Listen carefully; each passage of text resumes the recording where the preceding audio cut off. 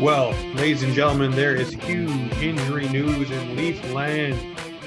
The big superstar, the guy who's supposed to save everyone, is now injured on the shelf. Was supposed to put up big numbers and make a huge jump before coming over to North America. No, I'm not talking about Austin Matthews. I'm talking about Radon Namirov. This young man who was supposed to crack the Leafs roster next year and is supposed to be a top six player, which we don't know. Obviously, he was putting up some good points before he got injured, but is now out with a broken collarbone. How are you going to deal with this information, Josh? Is your heart broken? How are you feeling about Radon Namirov now on the shelf for probably 6 to 8 to 10 weeks? I mean, NHL doesn't start for another month and a half, so I don't think it's going to be the end of the world. I don't think he was going to be a world breaker coming in. Well, here's the fun thing. He wasn't even coming over to play with us this year. Yeah, like I don't think it's that big a deal for the Leafs. Like, yeah, sure, it sucks for his development. He's probably going to miss the start of the season over, and I think he's playing with their season already started, so I think he was 6 or 8 games in. Yeah, Salavat, Ulava, or something like that. But yeah. I don't think it's going to hurt his development too badly. It was just unfortunate. I mean, the injury looked horrible as it is. He went headfirst into the boards. I thought he hurt his neck or something, but it seems like he got away pretty lucky for what could have been. And, hopefully he gets healed pretty quickly. I mean, but this guy, he's got a shot. I'm sure we've all seen his training videos. This guy can rip the puck right under the bar where he wants to. He's going to be good at deceiving goalies from what we've seen of him. He knows what he's doing out there. But it's going to be interesting to see how he comes back from this injury, because different players come back differently from different types of injuries. So hopefully it doesn't affect the way he plays. No, definitely. I mean, we make light of the situation that it is August and everyone is freaking out about a player who's really developing into more of a well-rounded guy with the team he's going to play with for the next season. It just shows you how slow the newsreel is. But then the real injury news breaks. And this one here, I would say it pissed me off. I listened to a couple people talk about this, and I kind of sided with one of them on the fact that I feel like it was more we before the team. I know it's your off season, and we all have seen what Austin Matthews has done. He's been in the public eye a lot this off season, hanging out with Justin Bieber, going to UFCs, doing a lot of different things, partying up, having a good time, like a young man should. But here's the thing. You wait until the absolute drop dead moment to get that surgery done. I know he's only going to miss a week at camp, and it's Austin freaking Matthews. He knows what he's going to do for the season and how to come back. I don't like the selfishness of it. I don't. So hang on one second. It again, to me, portrays the fact of what everybody's been saying about these guys, where it's me before we with these guys. And that's the notion we got from these guys a lot. And you hear the little whispers in the locker room. It's me before we. And we'll get into the Nick Foligno comments in a little while. But I'm wondering to you, I mean, you look at this, and he waits until the last minute. Now he's going to be going into camp, not being able to participate in the conditioning drills and all those different things. And I know he'll get up to speed rather quickly, which is fine. But I don't like the optics of it. Get the surgery done when the season's done. He would have already been healed, still been able to do everything he wanted to do. I mean, to me, I don't understand. You went through all of the therapy and stuff like that, I guess, to bring it along naturally. When you yourself, he said it during the season, he'll have to get it taken care of in the offseason. So he already in his mind knew this was coming. I don't know why you wait this long. That's what pisses me off. I really think it's a selfish thing. And I know it's their offseason. They can do what the hell they want. But it really, really rubbed the salt in the me before we thing that I've been talking about. Right. So I was on the same boat you were. I'm never going to tell a player how to take care of their own body, but when this news broke, I was kind of like, that's really odd timing considering training camp is, 5-6 weeks away. And then I saw, the Leafs put out some stuff. I read some stuff on The Athletic, and it sounds like he got this surgery because he had amped up his training. He had been skating for 2 to 3 weeks, and when he amped it up to take it into more intense gameplay situation, battles along the boards, harder shots, increasing the amount of reps he was doing, that's when he started to feel the discomfort in his wrist again. And so he went back to, his doctors, the Leafs doctors, and they said, yeah, you should get this surgery now. instead of trying to deal with it into the off season, into the regular season. So I understand that. Um, but on the other hand, was it this bad when the season ended? Could you have done it at the start of the summer? Sure.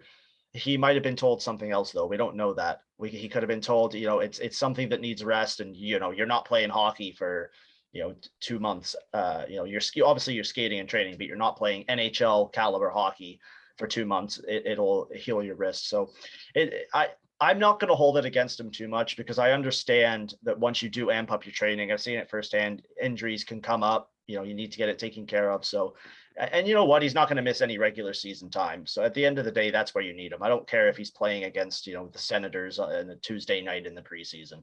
No, listen, like I just said, I don't think that he's going to miss a beat after training camp and actually getting on the ice and doing what he needs to do.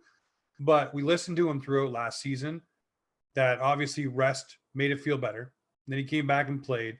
It persisted. And his exact words were, this is something I'm going to need to get taken care of down the road, Yeah. but not right now. So in my mind, they've already talked about the surgery. And I don't know. But those words that he said that I'm going to have to get it taken care of, that to me means surgery. That to me means getting it fixed. However you're fixing it, it has to be done. I don't know. I just don't like the optics of it, especially after coming off of last season. And maybe we're still all just a little salty about these guys. I'm not begrudging the fact that he enjoyed his summer. I said that right off the hop. Mm-hmm. Go ahead, enjoy your summer, do whatever the hell you want. But like when you say getting taken care of, my shoulder's been dislocated 7-8 times. I still get pain in it, and when it starts to hurt again, like people notice this, like, oh, your shot's a little weaker or something. Yeah, it's my shoulder. I got to go get it taken care of. And that for me is going back to physio for 2-3 weeks just to strengthen it back up, or taping it up. He could have been doing intensive physiotherapy for a month. We wouldn't know it. He's not going to post on Instagram like, hey guys, at physio today. Like we don't know what he's, So, and players have, and I prefer this. Players have started to take the physio approach before surgery. We saw it with the McDavid injury, where he pretty much rehabbed a torn PCL, and he came back stronger, faster, better than ever. So Matthews might have been told by doctors, look, there is a chance you can do this with physiotherapy. And then when it didn't work, he felt discomfort, and now he has to get the surgery. I mean, also, he scored 47 goals on a bum wrist, so can't take that away from the guy. No, and hey, listen, I'm not taking anything away from him. I'm just saying it just seems suspect, and I mean, we're all salty. And then you add this beautiful documentary that's coming out for the Maple Leafs, and how they dropped that with the, and we still lost. That just re-amplified everybody's pissed off feelings. We're not even going to get into that, guys. Drops October 1st. Hope you watch it. I'm going to watch it, but right now I don't want to talk about it. I'm gonna hate watch it. Yeah, you're gonna hate watch it. Unless you know what, maybe they win you over to get you back into the season. Who knows? But you look at this Toronto Maple Leaf team, and I talk about the Austin Matthews thing at the last second because it looks like this team is still looking for off-ice mentors. And there was an interview done with Nick Foligno asking him, why he chose Boston. Not Columbus and not the Wild and not other teams. We'll focus on the Maple Leafs. And really what he said was it came down to the fact that Kyle Dubas had the vision for him to be more of an off-ice influence than an on-ice influence. And his contribution wasn't going to be as big as Nick Foligno wanted to be for the Maple Leafs. They really wanted him to carve out that niche of being the, father-like presence around these guys and be that grizzled vet to show them what to do day to day. And he didn't want to do that. He wanted to be able to be a focal point for this team, to be, a big person within that lineup, not just in the locker room or off the ice. And that was something that swayed him away from, being with the Maple Leafs. And that to me says, I think some of these veterans are tired of being babysitters or being brought in to be babysitters, and it started with Marleau and Hainsey. And then you keep moving forward, and then it was Joe Thornton and, Jason Spezza and all these guys, right? There's guys that stayed, but I think some guys don't want that role. They want to have their identity as their identity, not as the guys that take care of Austin Matthews, Mitch Marner, and et cetera, and be their, but lack of better terms, father figure on the team, right? And that hearing that from Nick Foligno, that he didn't want to be that, didn't like that was what was going to be offered to him, and he went somewhere else. And obviously, we got some guys that we think can fill that void of Nick Foligno and Zach Hyman to an extent, because of that, because the contract obviously Nick Foligno signed with the Boston Bruins. But I want to know from you, what do you think? Is that problematic that Kyle Dubas is really shopping, being an off-ice mentor and babysitter, so to speak, to those guys, to free agents or guys you're trying to bring back that are veterans? I think this was blown way out of proportion, and people who read it took the quote the wrong way, saying that you'd be an off-ice mentor was like, oh, you're not going to play any games. Like, no, the dude was still obviously going to play games, but also Nick Foligno wanting to be, one of the guy, like the guy on the Leafs, it sounded like that's not you, buddy. In 2019, 2020, you played 67 games at 31 points. And then you followed that up with a 49 game season last year, split between the Leafs and the Blue Jackets, where you had 20 points. And you were injured when we needed you the most. So you're 33, you're on a $3.8 million cap hit. That's a lot of money to pay for somebody in an off-ice role. It just wasn't a fit. I don't think it's either party's fault. As Lou Lamoriello once said, it's an unfortunate set of circumstances. It's nobody's fault, but it's going to be one of those things that gets blown out of proportion if the Leafs fail again. And, they quote, lack of leadership in the locker room or whatever. But you know what? The leadership's there. Morgan Riley's your leader. Jack Campbell, he can be a leader. You have TJ Brody's a leader. Jake Muzzin's a leader, right? Matthews at this point is a leader. John Tavares is still there. You don't need any more leaders in that dressing room.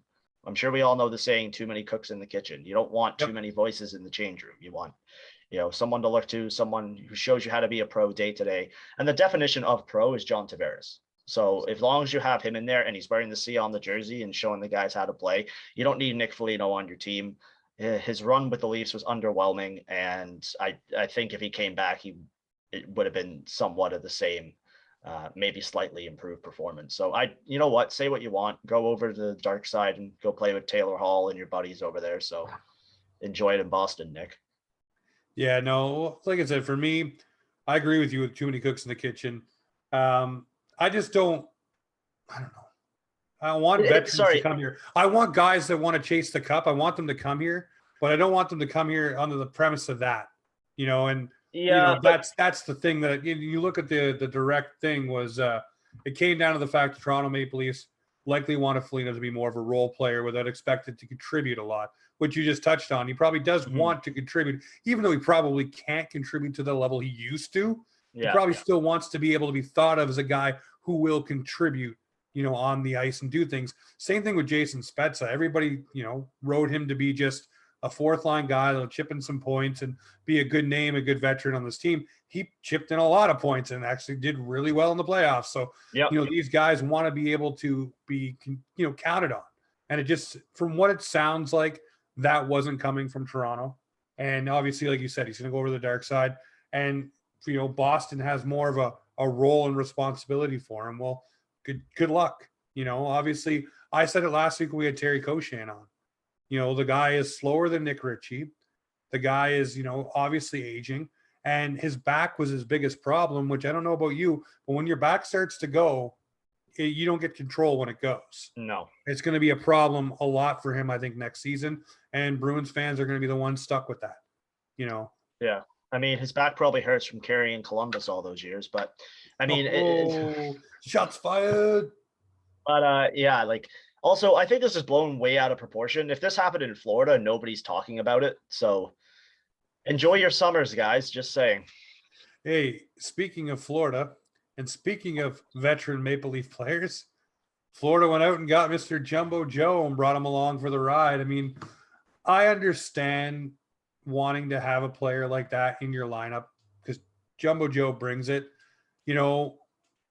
I said this last year to you, and I said this to everybody with Jumbo Joe. I really think they need to limit his games, and especially down the stretch. I think you need to give that guy a rest. And a lot of people, even David Alter, told us, you got to let him play. He'll tell you if he needs to come out of the lineup. Well, I think you have to protect somebody from themselves some points and, know better than they know because he's an athlete. Of course, he's going to want to play.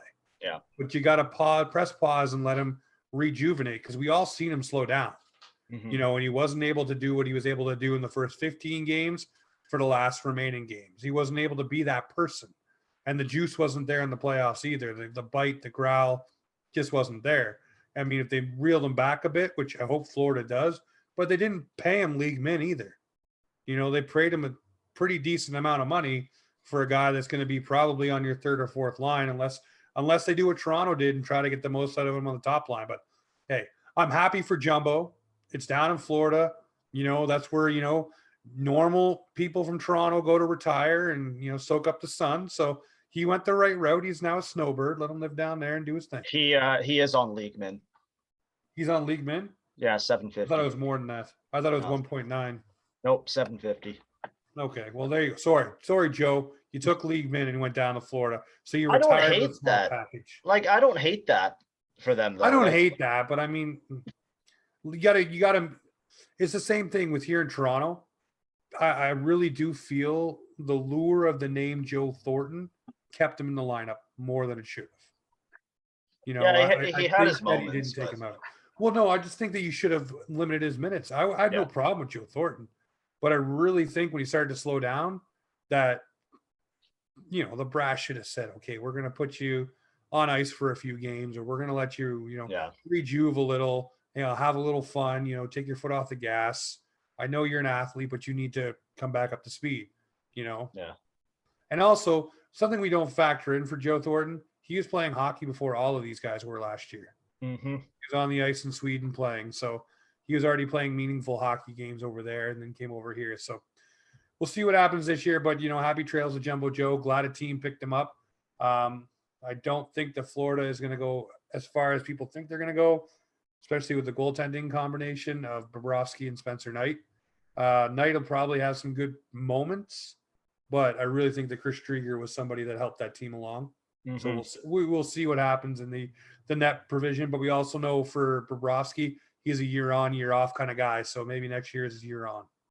I'm just looking at Jumbo Joe's stats here, and in his final year of AAA for the Elgin Middlesex Chiefs, I guess, Bantam AAA, he played 67 games. He had 83 goals, 85 assists for 168 points. Oh, that's it.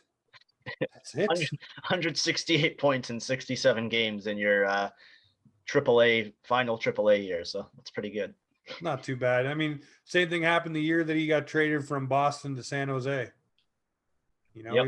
He went on to win some hardware as well. So Joe knows what to do. I mean, like I said, I don't begrudge his time in Toronto. I just begrudge the fact that, Sheldon Keefe and co didn't see the fact they need to put him on ice for a little bit and let him rest up. We could have got some guy with bite. But speaking of the on-ice product for the Toronto Maple Leafs, something not a lot of people are talking about is the goaltending situation with Toronto beyond Petr Mrazek and Jack Campbell. We know they are tabbed to be the duo, the combo, the splitters, whatever you want to call them for next season. But beyond that, what do the Leafs have? And you could say, well, they have Michael Hutchinson, but we all know how hot and cold he is.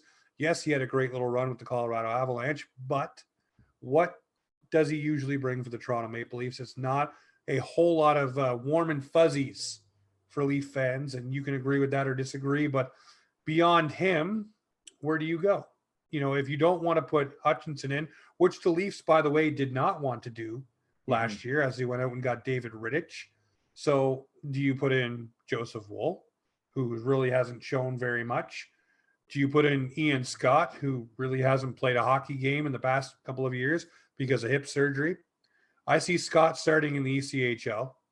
I see Joseph Woll battling with the name that I'm about to say, which is Colligren, a guy that was drafted by the Arizona Coyotes in 2015 and really impressed the Leafs brass by doing what he's been doing the past couple of years. And listen to this. This is pretty beautiful. He put up a .930 save percentage in 10 games on his way to the SHL championship with Vaxshow. And he made some pretty big stops. And that's from Nick Richard on the old Twitter sphere. But this guy here, that season too, he had a 2.37 goals against at a .911 save percentage. So pretty good. That was in 21 games in the regular season. I guess he got majority of the starts in the playoffs. Yep, and he did. And he won he's also teammates with the MVP of that team, which is fellow Leafs prospect Pontus Holmberg. Mm-hmm. But this guy here, looks like has an opportunity because the Leafs goaltending situation is not strong. We've drafted a couple of guys over the past couple of years, but it's not a position of strength as of yet. There's guys that are coming along, but I think this guy here has the fast track to at least battle in camp for the starting job for the Marlies, or at least split the starts with Joseph Woll. And I think it'll be him and Woll, and I think it'll come down between Hutchinson and this guy here to come up and fill in when Mrazek's hurt or Campbell's hurt, which we know is going to happen. Goalies get hurt. Or you maybe want to put a goaltender in because somebody's playing too much or whatever the ball is rolling on. But this guy here has a serious chance. And I want to know for you, you look down the Leafs goaltending chart. Do you see anybody above him, obviously Mrazek and Campbell, but beyond those two that is going to usurp this guy if he comes in and has a stellar camp, which is what the Leafs are betting on? Yeah, this year, no. But I think for this goaltending setup the Leafs have, you're looking 2-3 years from now.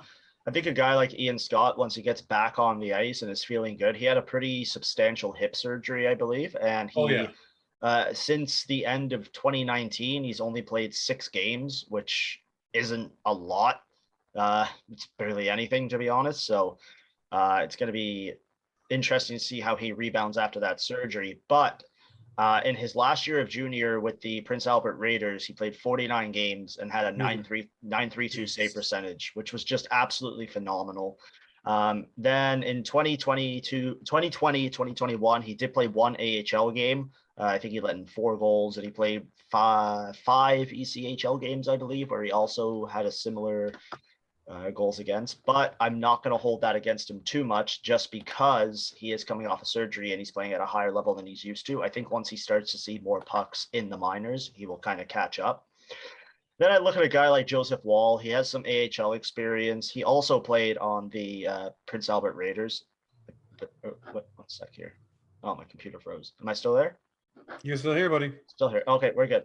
Yeah, so Joseph Woll, he's a solid prospect. Sorry, my screen froze here. So Boston College, he played there. He had 30 games, 915 save percentage. The next season, 37 games, 919 save percentage. And then with the Marlies in his most recent season, the one that just passed, he played 15 games and put up an 892, which isn't awful for a goaltender in his second year in the AHL. You see similar numbers to guys like that. Maybe Woll's the answer. Could be Ian Scott. Could be the guy you were talking about. But we'll see. I like the idea of Eric Kallgren. I think he's going to be a prospect for the Leafs. I don't think he'll ever be a starter, but a backup, it's a possibility. Well, I mean, but that's what we're looking for here, right? I'm not anointing him to be a starter for the Toronto Maple Leafs, which everybody, just so you know, let's put the new panic into the world. Jack Campbell needs a contract after this season. Just putting that out there. And if he goes out and has a season like he did last year, the man's going to want to get paid. So we'll see where that goes. But I'm just saying this season here, you look at the depth in the organization, they were not happy with what Hutchinson brought last year. Nobody could tell you that they were because they went out and got David Rittich. That's how scared they were of having to put that guy in. Should say scared, but not confident in his game. Scared is the word. I'm not trying to bash him too much. He might want to come on sometime. You never know. But I got some questions for him. But you look at this stuff, right? And you see them go and get David Rittich. So now you see this guy get signed and you're like, okay, what's the deal here? Why? Then you do some digging. Numbers are good. He's progressed the right way. Mm-hmm. He's every season he's gotten better, which is what you want to see. Every step up in competition, he's gotten better as well. So hopefully this year in the AHL, when he comes in for training camp and he maybe wins the split job or whatever with the Marlies, we see good numbers. And that's all you can ask for. Yeah. That's all you want to see out of a prospect or somebody you're trying to bring along is good numbers and solid performance. And then we'll go from there. But I do think that he has the fast track to coming in behind Mrazek or Campbell if one of them get hurt. I don't know if he ever gets into a game, but he might ride the bench at the NHL level. We'll see. Oh, but none of these guys can be the Leafs' third goalie this year. The Leafs do need to sign a couple more goaltenders because you got to fill out your ECHL team too.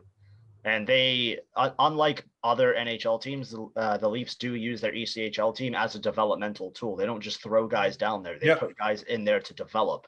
So I wouldn't be surprised if we see, like, I would not be shocked if Ian Scott's down in the ECHL just to get back into the swing of it. Ian Scott he's starting in the ECHL this year. Yeah, so there you go.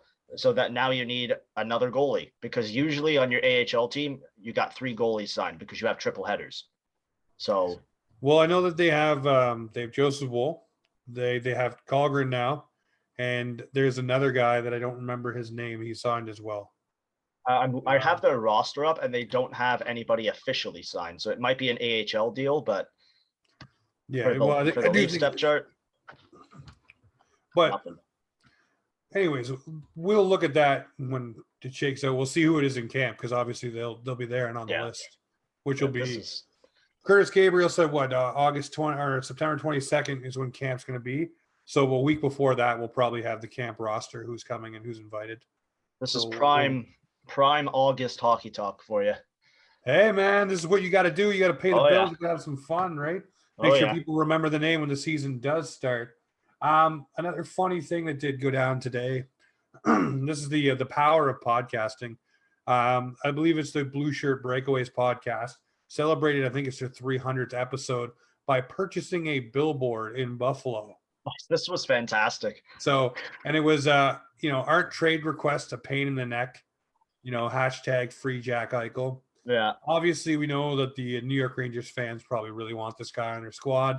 A lot of things seem to point to either them or Vegas being the teams to pick him up. There was rumblings about the Kraken, but I don't think that's going to get Kraken anytime soon. Pun intended. But you look at the New York Rangers, and I say, well done, fans, well done. Yeah, because it goes back to like when the Ottawa Senators fans bought the billboards in Ottawa to get Melnyk out. Yeah, I love those kind of things. I love fan movement.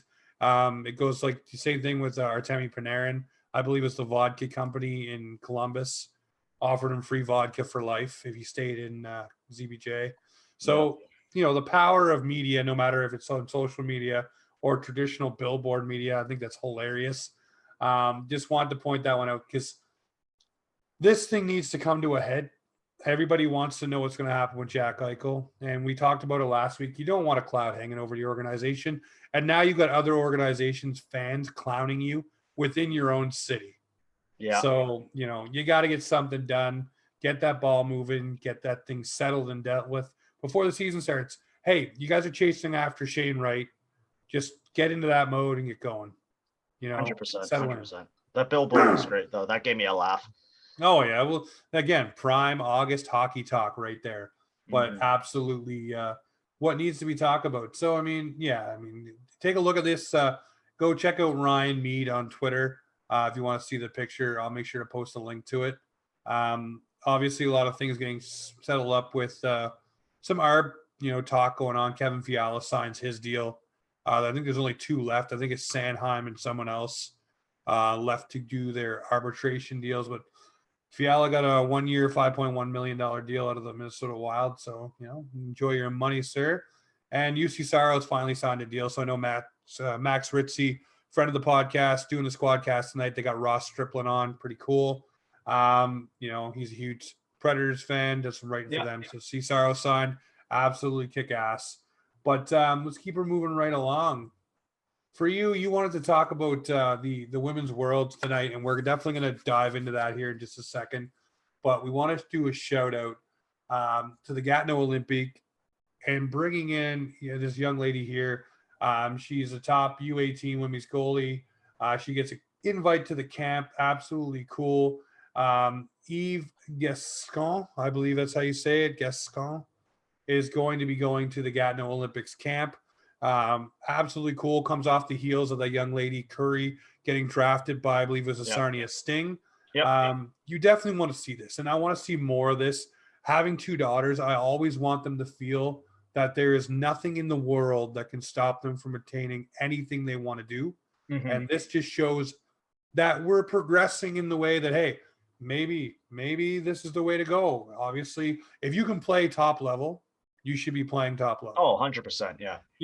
Now, will there always be things that I think should be divided? I don't think that when you see the UFC, I don't think you should see a guy versus a No. girl. No. I don't think that works out well. And I'm not saying that to be sexist, rude, or anything like that, not putting that out there like that, but just the way that it goes. You tell me you want to see, Ronda Rousey versus what? Jose Brock Aldo, Lesnar. Conor. Well, no, Ronda Rousey, same weight class as Conor McGregor. Yeah. Would you want to see that fight? No, I wouldn't. And, is there always a chance that things can happen? Yes, but I believe that basketball, baseball, hockey, traditional sports. I think that if you're good enough to be at that level, you should be good enough to play at that level. There should be no barriers in your way. I think we are really close, and by really close, I mean 5 to 10 years to seeing a women's hockey player in the NHL. You know what? That'd be perfect. Why? Why not? Yeah. And the other thing too is, and huge proponent of the women's hockey leagues that are out there. You got the Dream Gap Tour going on. You also have the NWHL that's just building momentum as well. Mhm. We've had plenty of people come through offside from the NWHL. Shout out to Soroya Tinker. Shout out to Tori Sullivan, Boston Pride Cup champ right there. But you look at this and you say, why not? Some of these girls put in just as much time, just as much effort, and the pay and the balance isn't there. So to see this from the Gatineau Olympique, cool. The Sarnia Sting drafting that young goaltender, and that's what we should be saying, young goaltender, to join their organization, absolutely kick ass. And I think if you put in the work and you're good enough, you should be in those leagues, hands down, no problem. Yeah. And that leads us into this. I mean, we have the Women's World Championships that should be here in Halifax. Sadly, it's not. But I know Calgary will do a bang up job doing this. What are you looking forward to most, Josh, about the Women's World Championships? Can't wait to see it kick off. Can't wait to see Team Canada versus Team USA.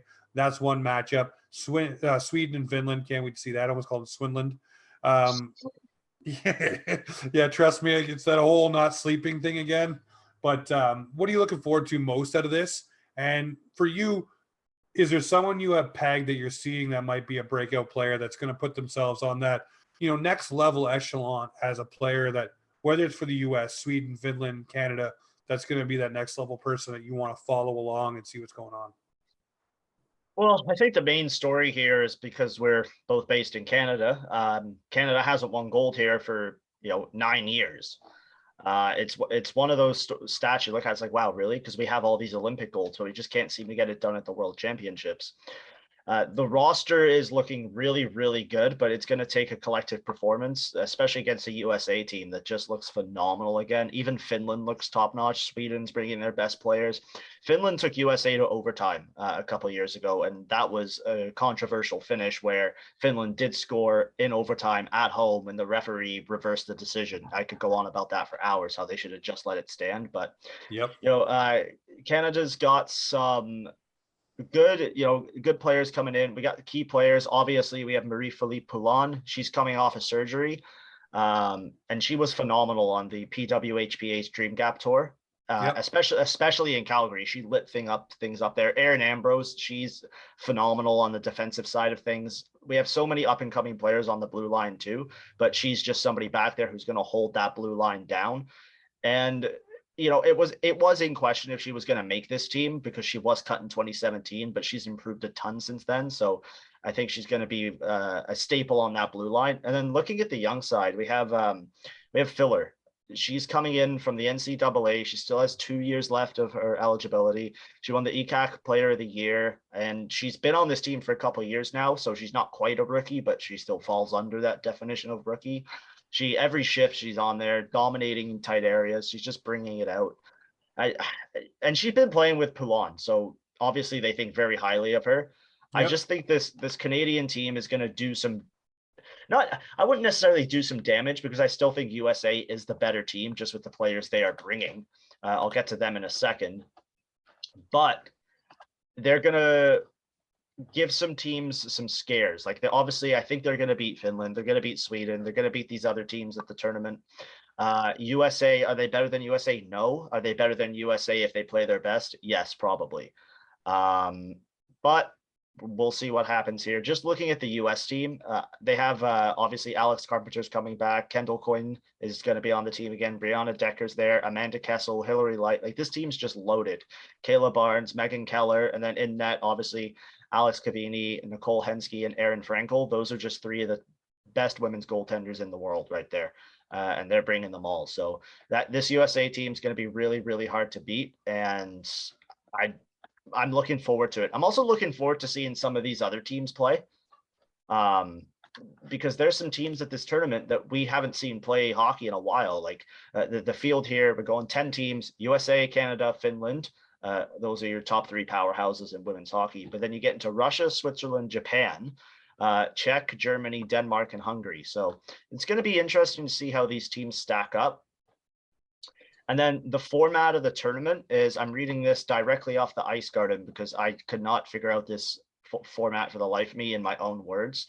So this is courtesy of the icegarden.com. The 10 teams are split into two groups, Group A and B. Group A includes USA, Finland, Canada, and Russia, and then also Switzerland. And then Group B is everybody else. That's Japan, Czech Republic, Germany, Denmark, and Hungary.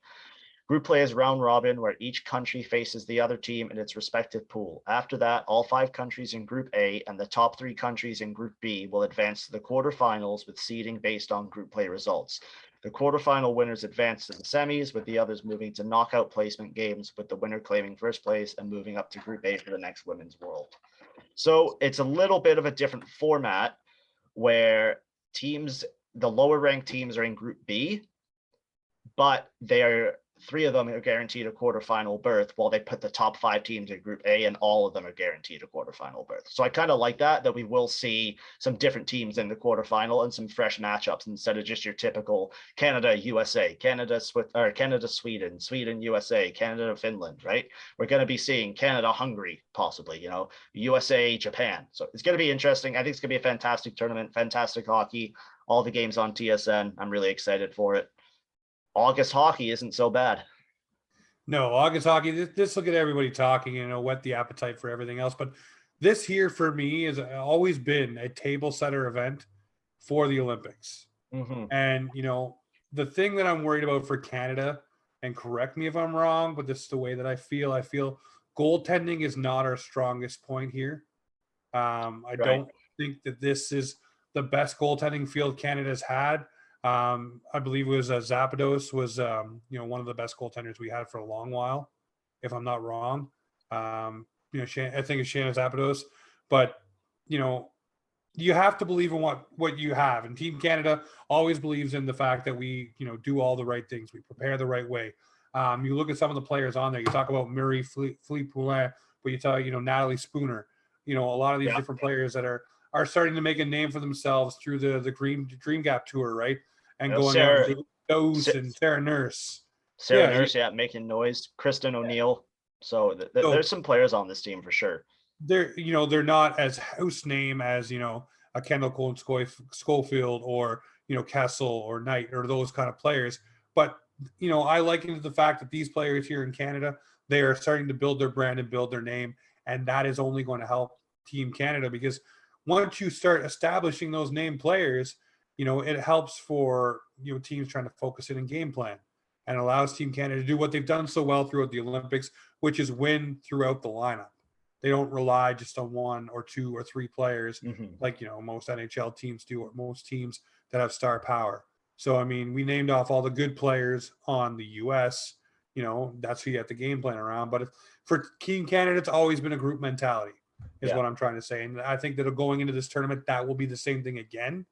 And I'm really looking for, Jill Saunier and those kind of players to step up and take the next level role.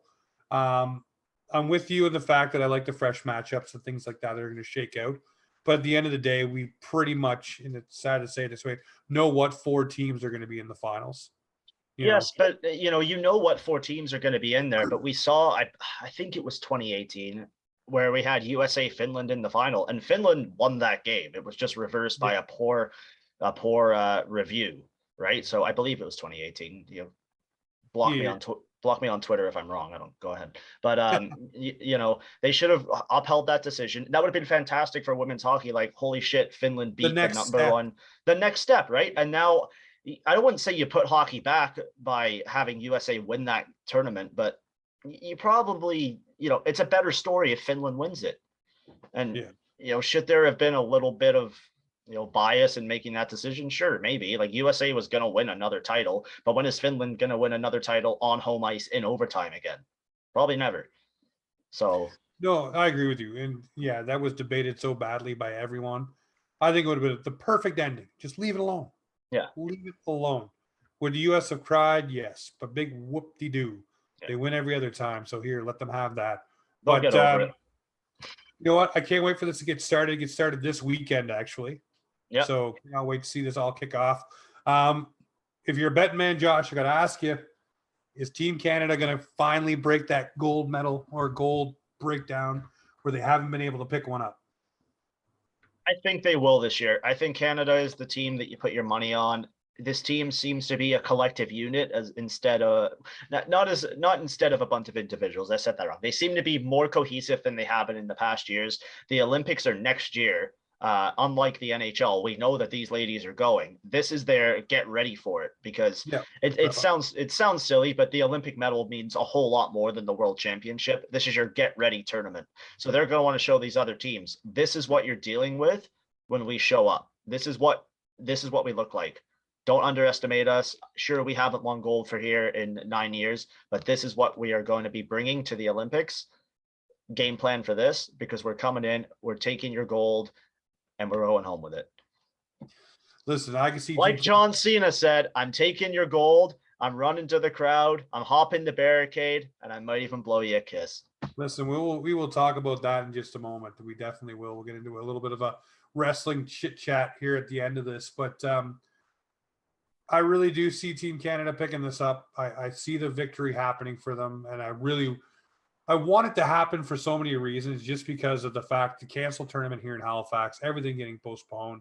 I know it happened to everyone in this tournament, but I really want them to win this on home ice and to take it and just run with that ball and enjoy it. But we'll see. This is I don't know, pandemic year, everything's screwed up. We come out of this, maybe Japan wins and wins gold and sets the world on its head. Which, you know what? Excuse my language. That would be fucking awesome. Absolutely. Absolutely. So tune in this weekend. Starts this weekend. Get excited. Get pumped. Get behind Team Canada and the girls. But hey, this Friday night in Chicago. Chi-town. Listen, I will tell you right now, anybody who knows me knows I love a good wrestling reference. I love a good promo. I love watching things, and everything seems to be coming together. You just referenced John Cena using the good old CM Punk blowing a kiss in 2014 when he took the title in Van Moose. I got to ask you the question. Yeah. I love some wrestling, so let's go. AEW is bringing the noise. They're rejuvenating the wrestling rivalry as much as WWE doesn't think so. They are bringing new blood, new ideas, new ways of doing things. People are getting excited about wrestling again. I got to ask, on Friday night, Chicago, Illinois, in front of the big lights, big fans, everything that's going down, all the noise, all of the hoopla, CM Punk is playing into it. Do we see CM Punk debut, and do we see Daniel Bryan debut as well, or Bryan Danielson as he's known as, on AEW television? And here's the further point: will there be more surprises? Tony Khan himself said that this is going to be a spectacular night like no other in the wrestling business. This is going to shift things. So you shift things by bringing in CM Punk. You shift bringing in Daniel Bryan. But is there more? I feel there is more. Yeah. So we have a wrestling podcast over at Orion Sportscast called Orion's Belt. Check it out if you want to. If not, then don't check it out. It won't hurt my feelings. But we've been talking about this for like a month now. It all started with the CM Punk mummerings. Honestly, it's a lock that he debuts at Rampage on Friday. Would it have been cool if they kept it a secret? Yeah, but now the hype's there. The pop's going to be really, really loud, especially in his hometown of Chicago. Like, it's going to be absolutely amazing. They've been teasing it with the best of the world promos. Daniel Bryan, I'm not so sure of. If he comes out, I think it would be at All Out in a post-match beatdown or something. I don't think they would have him on the same night as Punk, because you want Punk as your main draw. So a Daniel Bryan, we haven't seen Punk in 9+ years. Daniel Bryan we saw wrestle earlier this year, so you kind of don't want him to be overshadowed by Punk. So you would probably see him come at All Out. And then there's another name floating around, because apparently a man known as Brock Lesnar has been referenced to be signed with a wrestling promotion who is not run by Vince McMahon. So, he's not going to Impact. He's not going to Ring of Honor. Could he go over to New Japan? He's been there before, maybe, but I doubt it. The only other North American major promotion is AEW. I thought he was debuting last week because the show's named freaking Rampage. Like, that's the perfect title for Brock Lesnar to debut on. Does he end back up in the WWE? Yeah, most likely they can give him the biggest paycheck. But,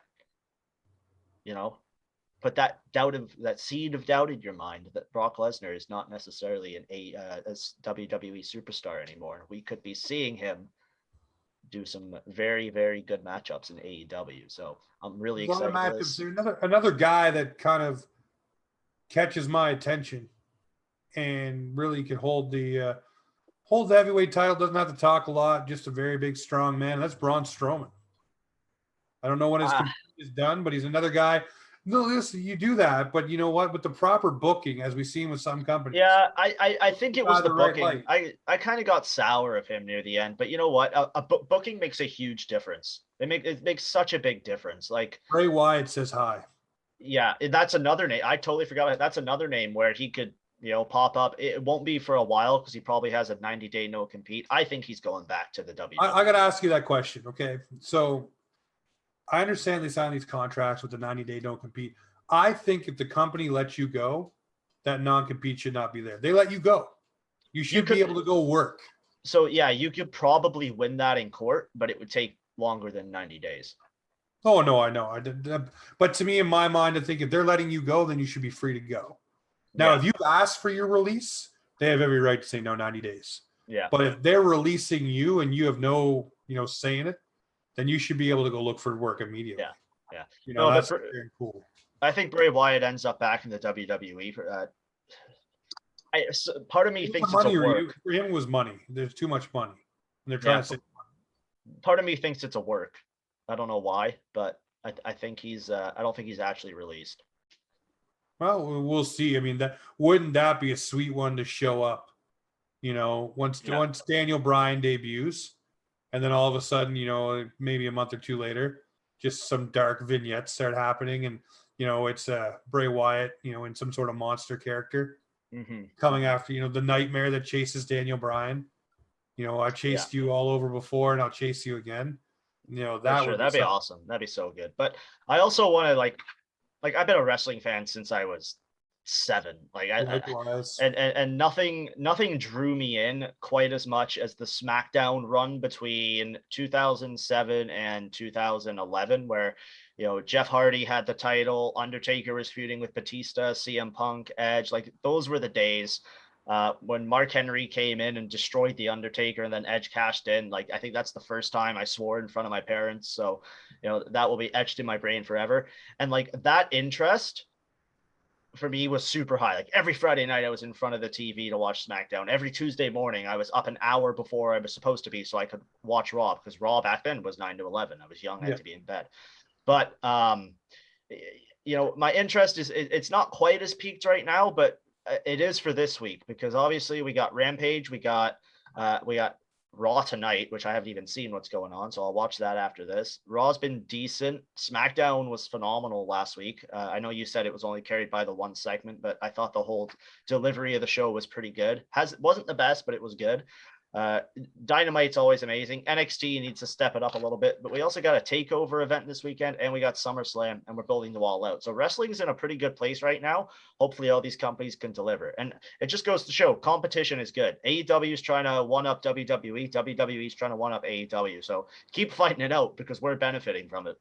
That's the best. You know what? You need competition. When you have no competition, you run the monopoly. And you can basically do what you want, which is a watered down product, which WWE had. Every time WWE's had somebody to feud with, whether it was WCW, the small spat with ECW. They never messed with TNA because TNA was never nothing. It's an They were, but I look at it right now, and this is, I can't wait for Friday. I can't wait to see what they're going to do with the Roman Reigns, John Cena promos. I love that stuff. Oh, so good. It reminds me of The Rock and John Cena back in the day when they're going after each other, and just a real life feuding and bickering. I love the on the mic stuff that CM Punk can do.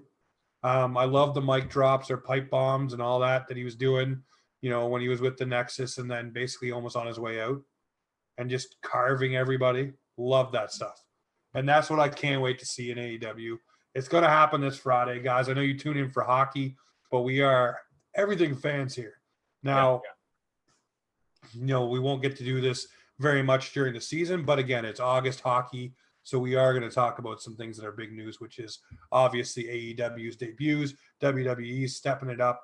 Cannot freaking wait till Friday to mark out like a 7-year-old child again when CM Punk's music hits. Hey, I marked out this Friday when Christian won the title. So yeah, I'll agree with you. I was in the same boat. I said to my wife, I said, Christian Cage. It was actually pretty obviously I watched SmackDown before, and it was the first time I've watched SmackDown live in like 3 months. Just was able to because of my schedule, and my wife was sitting next to me, and she hates that I watch wrestling, but like she'll pay attention. Like I'll pay attention to Teen Mom too, so she'll watch the wrestling like on her phone. And Cena came out, and she knows the whole like Moxley Ambrose backstory, but not as much as I thought she did, because he goes, Cena goes, and you ran Dean Ambrose out of the WWE. And she kind of looked at me and goes, can he say that? I'm like, what? You know that? So that's how good that promo was. Yeah, no, that was an amazing promo. And I love the fact that they were able to do that without scripts. Mm-hmm. Apparently neither of them seen each other behind, backstage before all that happened or anything like that. So there was no, anything. It was all right in that ring. And the Nikki Bella shot from Roman Reigns, you done missionary for 15 years.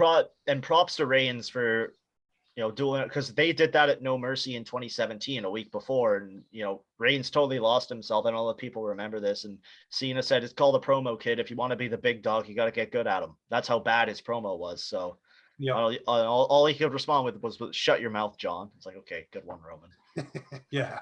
No, he's gotten a lot better on the mic, and that was one knock against Roman Reigns, and maybe that's why Paul Heyman has been so attached to him, just to allow him to grow that aspect of his game.